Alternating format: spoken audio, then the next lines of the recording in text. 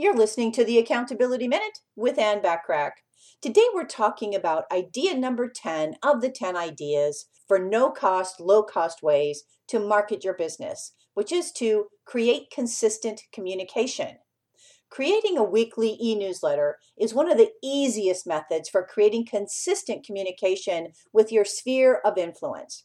The purpose of weekly communication is to consistently remain in front of your prospects and your clients. Provide quality information they will find helpful and useful while creating an opportunity for your audience to know, like, and trust you through short stories or articles of value. It could be interviews with experts or mentions of your personal or professional journey.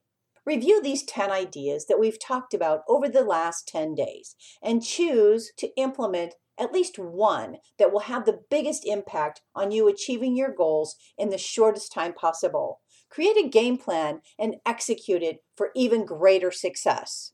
Want more from me? Subscribe to my business success tips and resources blog by going to accountabilitycoach.com/blog. I appreciate you listening.